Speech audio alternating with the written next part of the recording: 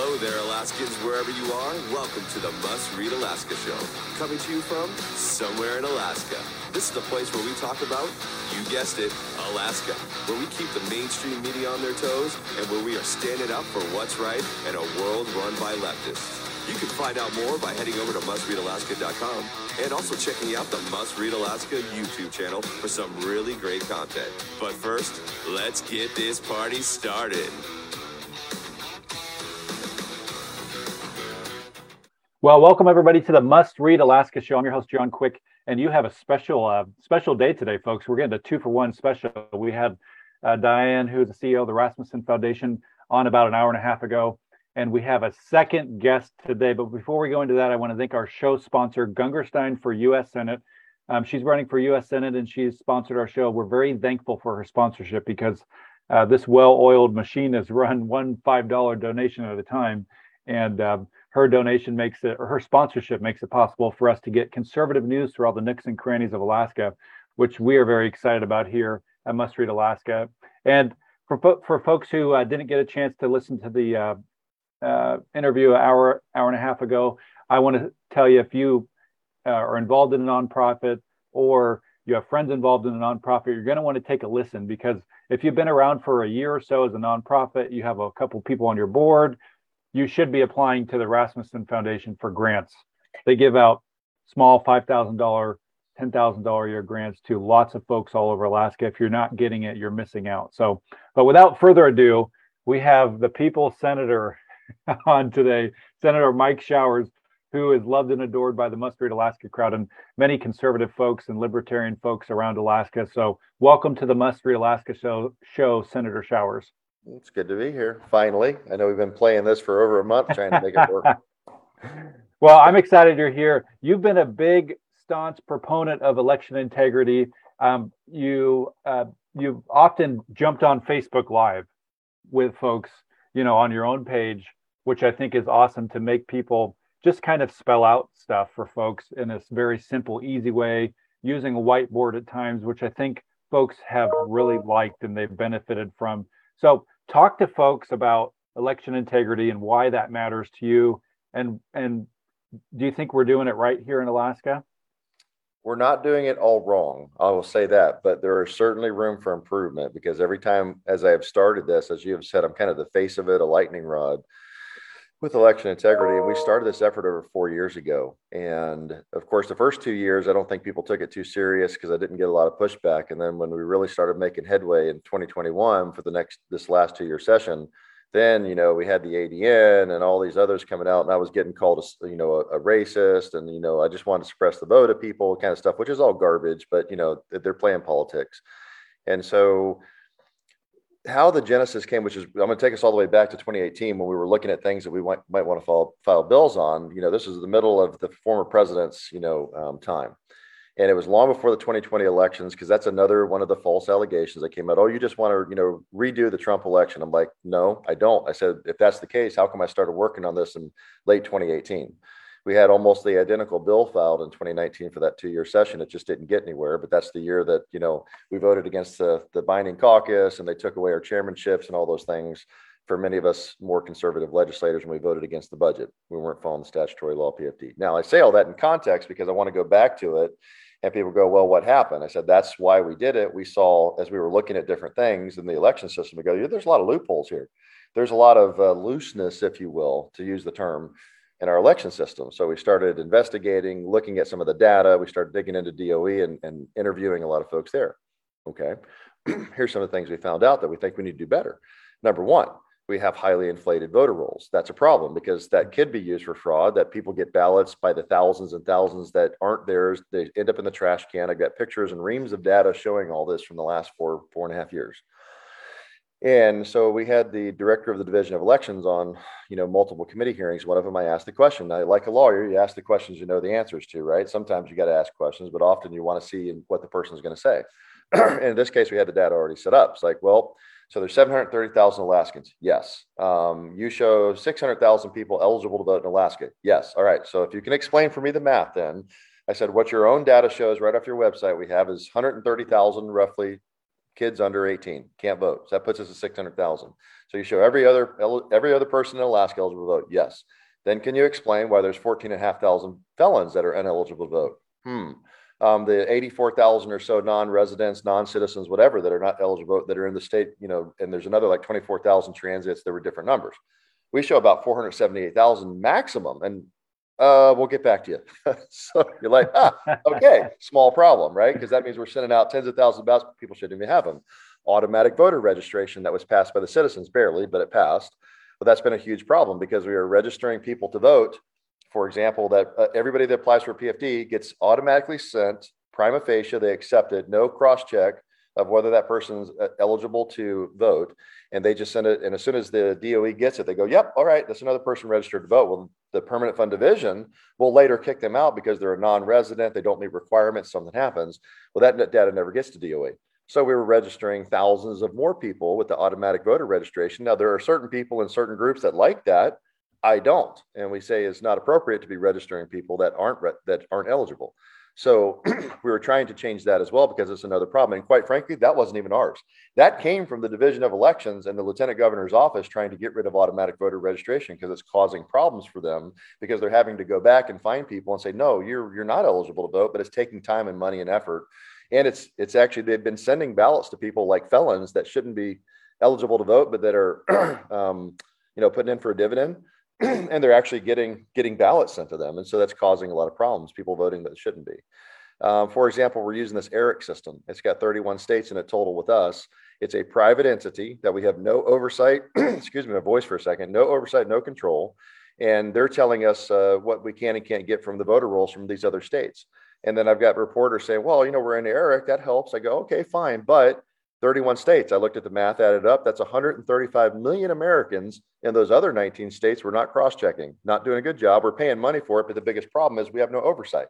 And they won't even let us get data. In fact, there was a federal lawsuit that was filed by an organization that said they couldn't get the voter rolls because we as the state are supposed to provide that information to anybody that asks. But the ERIC contract we have with a private entity said, no, you can't do that because of the contract. So we're actually violating the law because of what some private entities telling us to do. There are a number of things like that. Ballot harvesting is an issue. We know it. We're trying to make that illegal only where you can, like a caregiver or a family member could get it from like grandma that's, in the nursing home that can't. Certain things like that. But Jonathan, we are riddled through with things that I've never, they try to say, oh, well, you're trying to say fraud. You're trying to say the election was stolen. You're trying to, redo the Trump election. No, I'm not. I've never done that. And I know you can validate that because I started this effort well before the 2020 election, identified all these things we're talking about. I go, we just can do better. I was on this long before there was any issue about the Trump election and all that garbage that I kept getting from the press and others, because they just want to have it the way they want it. They want to open up, when you look at the left side of the spectrum and the reporters, they just want to open up. Anybody can register day of, anybody. I mean, you look at the bill and it was like, oh, you don't have to prove who you are. You can register day of. So let's have an election in the summertime when we got an extra million people coming through here from other states that can just show up and vote. The point is that I think all of us want everybody to vote that is eligible to vote. It is a privilege, and you should be able to vote.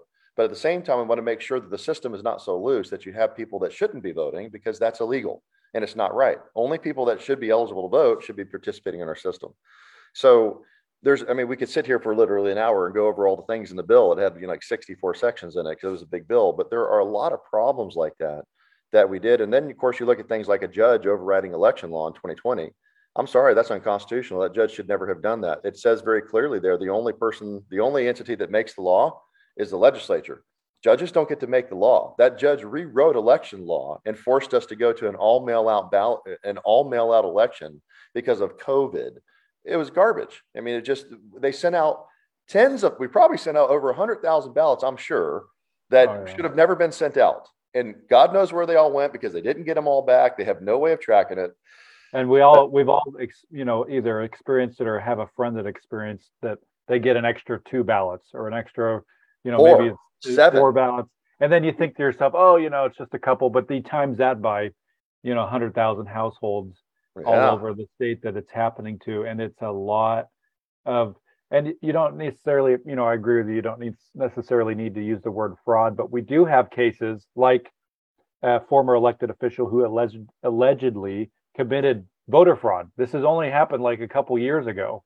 And this is the one who, she got caught, and it hasn't, she hasn't been proven innocent or guilty yet, but it's alleged, and things happen. And so what could, if somebody's listening to this, Senator, and they're thinking, well, crap, this problem is way too big for me to handle. I got two jobs. I'm a stay-at-home mom or a stay-at-home dad or whatever it is, and I have time to figure out election fraud. What can the average person do to help folks that care about this create a solution? Do phone calls, emails work? How can somebody be helpful in this case, helping election fraud not to happen ever again?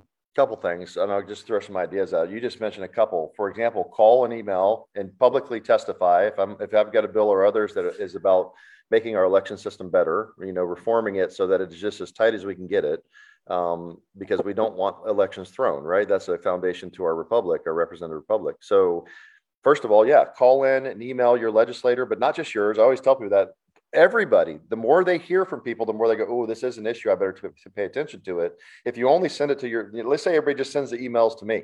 I mean, I'm doing the election integrity stuff. Well, that doesn't matter. I'm already doing it, right? But the Democrats need to hear it. The Republicans that are resisting it need to hear it. They all need to hear it.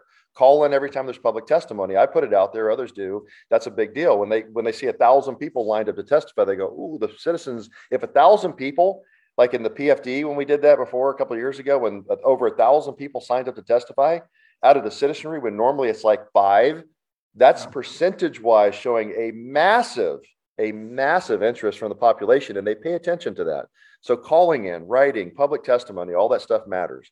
Support the legislators that are doing it. Like myself, I am having to run now because somebody decided to challenge me. I guess I'm not going to, whatever. I'm the most conservative senator by far, and national organizations say it, and this guy's decided to challenge me anyways, whatever. But the point is, so support the legislators that are doing that. Donate to them, help them, get them reelected so they can go back and keep fighting the fight. That's another thing that you can do. I would also tell you to document everything. And that's something that we failed to do as a state back in 2020 and before, is tell everybody, document. If you see something wrong, say something about it. Take a picture of it. Make sure that the document can be provided to legislators and or law enforcement. Because, you may remember before the 2020 election, this all came out after. I didn't know any of this before, that, we were hacked. A month before the general election in November of 2020, the lieutenant governor's office and the state knew about it, didn't tell anybody, including any legislators, until a month after it was over, and they certified the election. But 113,000 people's data was stolen, was hacked. And every bit of that information was all you needed on every single person to put out to request an absentee or mail out ballot. Ask the question, did any fraud happen? Oh, it was fine. We're sure nothing happened. Really? How is that? Did you do a forensic check? Well, no. Did you look and see if anybody, had said, no, we didn't do any of that stuff, but you're sure nothing happened? Oh, yes. That's not good enough, folks. And by the way, doesn't sit well. Doesn't sit well with me and others. And by the way, had you at least told everybody? Do you know what might have happened, Jonathan? People might have gone, oh, I'm going to document. I'm going to take pictures. Do you know we got well over 1,000 people sent us pictures of absentee ballots and other stuff they were sent they didn't request. And some people said they got ballots they didn't request. How would we ever know? Because we didn't check and we didn't tell people to check. But had they said something before the election, people would have gone, ooh, there's a problem. I'm going to take a picture of this. I'm going to document it. And we would have had information, because nobody saves anything from the election. They toss it all once it's over. Oh, thank God the election's over. They throw it away. It would have been nice to have a lot of data. So there's a lot of things like that. It's a long answer, but that gets complicated. Well, I think you bring up a tremendous point, which is to document everything, because just as you're saying this, I'm now remembering, holy crap, the Division of Elections had a major data breach. And I got the letter. I got the one-page letter that said, hey, we're sorry that your social security number, your date of birth, and your address got stolen. Here's like some credit service thing you could use for 6 months for free. And for folks that are listening, I think, literally like 100,000 people's data got stolen.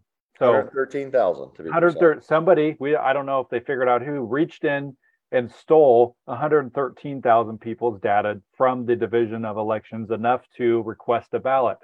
Now, I don't know about you, but that sounds like a whole lot of felonies, and it sounds like a whole lot of alleged fraud.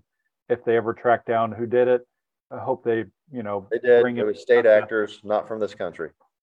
But that's a huge thing, like a big data breach. And it was just kind of like brushed under the rug, I feel like. And oh yeah, by the way, we had a major data breach. No big deal. And by the way, Jonathan, that's not the only data breach. We had one a year or so before that with Division of Elections. And if anybody hasn't seen it, you should watch the HBO documentary Kill Chain.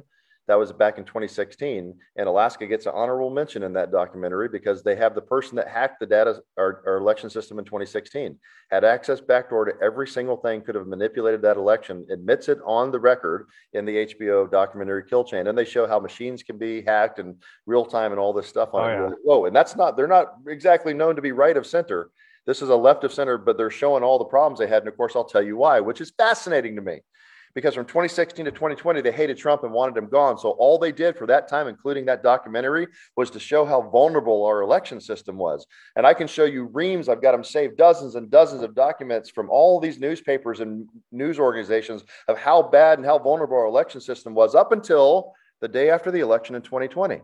Because they were trying to undercut, they were afraid Trump was going to get reelected. I'm telling you, that's what it was. The very next day, after they said Biden won, they're like, our election system is the best thing ever. It's totally secure. There's nothing to see here. I'm like, that's not what you've been saying for the last 4 years. It shows the bias of it. It's not objective at all. It was a terrible system when Trump was president and they thought he might get reelected. It's the best thing ever when their guy gets elected. If you're going to tell me that politics don't play a part in the election system and the reporting of what happens, I got some beachfront property to sell you in Arizona, brother. Well, one of my favorite, we'll get on to the next topic, but just to belabor the point, which I think is very important, in PBS, which is obviously not a conservative news organization, in 2018, they did kind of a documentary and a couple news pieces on, can somebody break into our election system? And so they had this big to-do down in Florida where they invited a bunch of hackers to see if they could hack into the system. They replicated the system on servers and computers, and they let these hackers at it. Now, the first person to break into the system was an 11-year-old girl, and it only took her 10 minutes to manipulate all the data and get whoever she wanted to win, including like Big Bird. Jonathan, it's the most secure system ever. All is well. Don't you know that? And this is PBS. And they explain, I'm looking at the article right now, they explain in depth that this 11-year-old girl was able to hack into the most sophisticated election system in the world in 10 minutes and make it look like, whoever she won, which, that just goes to show that what we think is true oftentimes is not. And let me be crystal clear before we move on, Jonathan. I want to say this to the crowd because there's always a troll watching this and they'll try to take something out of context that we discuss here. I have never, ever, ever said that I believe that fraud threw the election in Alaska. I've never said it. It's never been what I hang my hat on. I know there's problems with it that we can do better. And I've tried to do that even before the election thing even became a big thing after the 2020 election. I just know that we can do better. I've explained there's other things we could discuss, loopholes and things that we could do better. And that's all I've ever done. I've never said there was massive fraud. I've never said it was swinging the election. As a matter of fact, in Alaska, pretty much most of the candidates we wanted to win won, including Trump, if you're a Trump supporter. So that's not what we're doing here. What we're doing with this is trying to make a system as tight as we can get it. We already know there's been hacks. We already know there's been some fraud. We already know there's a lot of loopholes that allows people that might be malicious to do something with it. I don't want to sit back and wait for the next data hack. I don't want to wait until we prove there's fraud. I want to fix the system now. So that's what the effort was about and will still be about because we can certainly do it better. And so that's been the goal from the beginning, Jonathan. I'm not going to stop on that because that's something I think is important to a lot of Alaskans. And quite frankly, I think it's important to some on the left too. It's not just people on the right. They all were worried about the election system from 2016 to 2020. They're not so worried about it now, but they may be if the next president's not who they like. It's strange, like I said, politically, how people support or don't support the system based on who they think's winning. Oh, yeah. So, remember when Hillary lost for 3 years, she just toured the country telling everybody that, Trump hacked the system with Russia. So strange, huh? Yeah, it just depends on your political point of view. My point, Jonathan, is I want people of all stripes to be able to have faith in our election system. I understand we've always been a country where if we didn't like the results, we're like, oh, well, go on to the next election, work harder, get your person elected. But we always had faith that it was good. And that's what I want to get back to. You don't have to like the results, but you trust the results. That's the goal.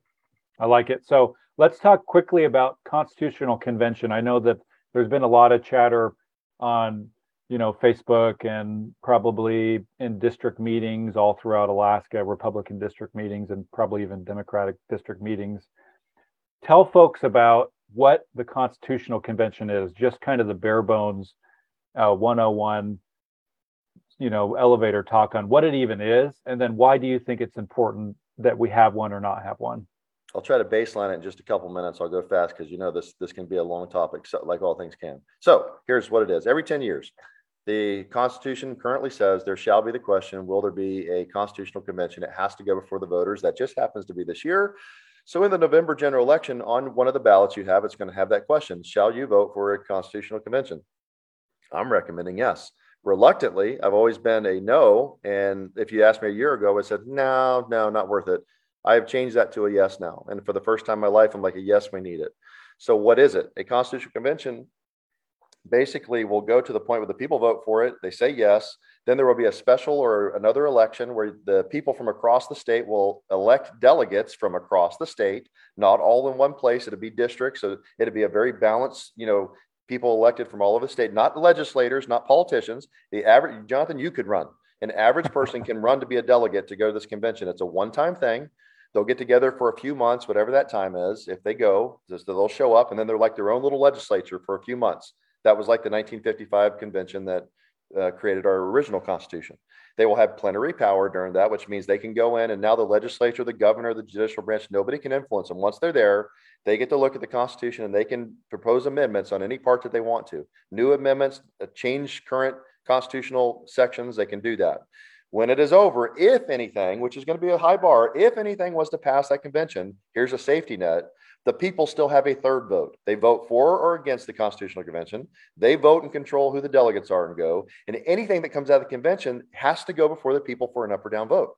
So if the people don't like what the convention comes up with, they just go shoot it down. If they like it, they can vote yes. 3 times the people vote and control this process. And it has to be funded. It will happen if the people vote for it. And the reason I went from a no to a yes, Jonathan, is because there are key seminal things in this state that we have to solve. And I think the driver is, and the reason that you want to vote yes for a Constitutional Convention, if you want to protect the permanent fund and the permanent fund dividend, the only way you're going to do it moving forward is by enshrining that thing in the Constitution and getting it over with. Take it off the table.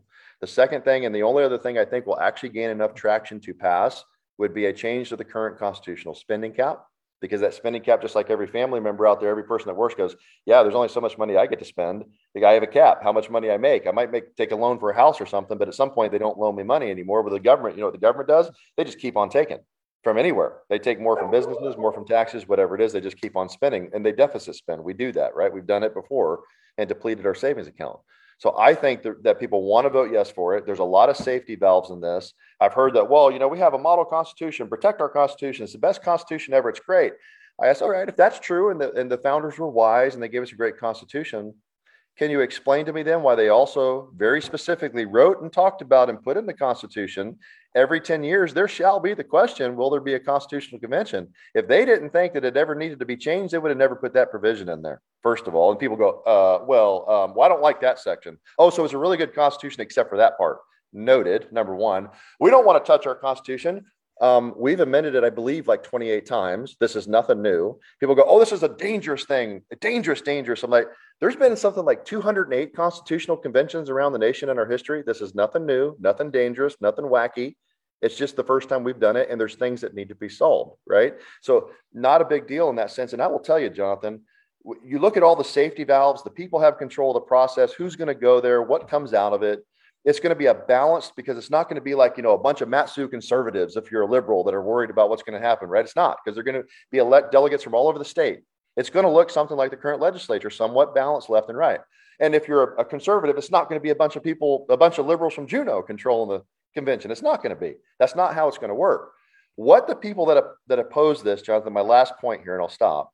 What the people that oppose this, you look at it as big union leadership, not unions, people that are just surviving. I'm in a union. I'm not anti-union, but big union leadership, the political ones, right? Big business kind of stuff, interest, special interest, nonprofits. They're the ones that want to control this, and state politicians and bureaucrats. They want it to stay the way it is because they like the game and it benefits them and they get their slice of the government pie and money. That's why they don't want a convention, because they're afraid you, the people, will take some of that power back. And if you protect the dividend and have a spending cap, you just shrunk down their leverage and control over the process, right? Of course, they're scared to death of that. Of course they are. But all they have to sell you, Jonathan, and the people, all they have to give you is fear. What I propose for you is hope and faith. Hope that we can make it better, and faith in the people of this state to do it right. They don't. I do. That's the difference. Well, I like it. And for folks that are still on the fence and thinking about it, I want to encourage you to really take a good hard look, because there's three barometers for anything to even pass. You know, you got to elect the delegates. They got to come up with the changes, and then it goes before the people again to vote yes or no, just like Senator Showers mentioned. And so I think it's an exciting time in Alaska. When I look at all the people that are for it, their theme has been freedom. And when I look at all the people against it, their theme has been fear. And just right. Like you said, and it's quite the contrast. It's definitely a line in the sand. And I think that folks are going to have a choice here to come to look at their ballot, a yes or a no. And I want to encourage folks to do their homework before they, go to the ballot box, because this is a very important issue. I think anything that scares the Democrats enough to come out in full force against something, us conservatives may want to take a look at why they're doing that. So, and Jonathan, even Democrats or liberals should want this, because it still provides an opportunity to discuss things that are important to them. And there will be a balance, because again, like I said, and the people really need to understand this. They get, dark money's going to come in. They're going to influence it. It's going to be this wacky convention with all this dark money influence. And no, it's not, because the Matsu's not going to elect a bunch of liberals. Juneau's not going to elect conservatives all over the state. It will look like the current legislature. It's going to be somewhat balanced. So you're not going to go too far left and right. So that alone is going to make it a balanced discussion throughout this process. It's not going to happen that way. And those, what I call the niche issues, they're not going to get that kind of traction, just like the current legislature, to pass those things. So people need to understand that when they hear the fear mongering about this, because again, that's all they're selling is fear. It's not going to work out that way. The structure is not going to allow that to happen. That's simply not how it works. So any other last minute words or thoughts here? We're running out of time, but I want to give you an opportunity to talk about anything that's in your neck of the woods that's important to you this summer, what you're working on. Floor is yours. Anything that you'd like to say before we head off? Well, I would like to just tell people that Michelle and I prayed about this. We've really struggled with the decision, but we decided to go ahead and run to get back in the race one more time, because we were so close in election integrity. Actually worked with the House Democrat to almost pass a bipartisan bill. Didn't have everything we wanted, but not everything they wanted. It was the good stuff in the middle. Within 30 minutes of the end of the 2-year session, the Ledge Legal failed us and they held our amendment, but we could have passed it. And so we were that close. Judicial reform, the fiscal policy working group, the current leadership never even entertained the idea. So there's all these things that we were so close to getting. By going back, we decided, you know what, I'm senior enough. We've had a lot of people change hands. I think we can actually get some of these important things through, whether or not there's a convention. That would obviously alter the dynamics as well. But I don't want to give up now. And while I'd love to just go back and be a FedEx pilot and make money and whatnot, Michelle and I are like, you know what? We need to stay in the fight and stand in the gap one more time. So that's why we're running. So I could use your support, because I do have a challenger. It's a state, employee, lifelong kind of stuff. It's going to be a different dynamic, and it won't be the same as me by a long shot. So you just have to, like you said, choose wisely, educate yourself, and make a decision. But we could certainly use people's help, donations on the campaign, et cetera, plussing us up, kind of pushing us, okay, hey, Mike's the right guy. So we could use that help. One. I will mention this. I think it's important. The Binding Caucus is kind of rearing its ugly head again. I'm hearing candidates like one at Eagle River that's calling a bunch of House. This is a former House legislator that's running for House again and saying, "Oh, you need to have the Binding Caucus." I'm hearing that. I'm calling all those candidates. I'm like, "Do you know what that means? Oh, you support the full dividend? Too bad. You're going to vote for a $500 dividend, because that's what the Binding Caucus is going to tell you." So, trying to re-educate people on that and go, no, don't vote for. Ask them the question, folks. If they say, ask them, do you support and will you join a Binding Caucus? Get a yes or no answer. Because legislators said, yeah, I'm going to go along to get along. I'm going to give away my vote to the power players in Juneau. That's what you're doing if your legislator is going to join a Binding Caucus. So I want to not let that die, because we've not had it in the Senate. And that's what allowed me, Jonathan, quite frankly, to toot my own horn for a minute. That's what allowed us to do what we've done for 2 years, to counter the old guard and the deep state. Is the reason that I was able to pass, and it was my amendment that passed the statutory PFD this year, even though they later changed it down because the House voted it down a couple of days later. I would have never been able to do that if there was a Binding Caucus. The deal we got for $30 million more for the Matsu, the $200 million for the port here and the Port of Nome to get it moving. That was an amendment I put together with a couple other legislators. I did that. It wasn't the representative that's the finance co-chair from Eagle River, because I was in the room when we pulled that together. But I would have never been able to do that with a binding caucus. I would have been stuck with the budget they gave us, and it was an up or down vote.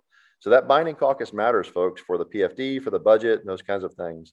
And then finally, I guess, just to tell people, Jonathan, what those priorities for me are, why we're doing this. It's election reform and integrity. It's judicial reform. It's a balanced fiscal plan, that fiscal policy working group. Those are all key things for the state moving forward. And in the way that, or by the way, that fiscal policy plan has the PFD in it, the constitutional spending cap change. It's got the balanced budget, what we would need to make sure every year we're not overspending. So those are my priorities, because those are the big things, Jonathan. I go, we can do that. I'm like, the state's on autopilot. I can go back to my life again, right?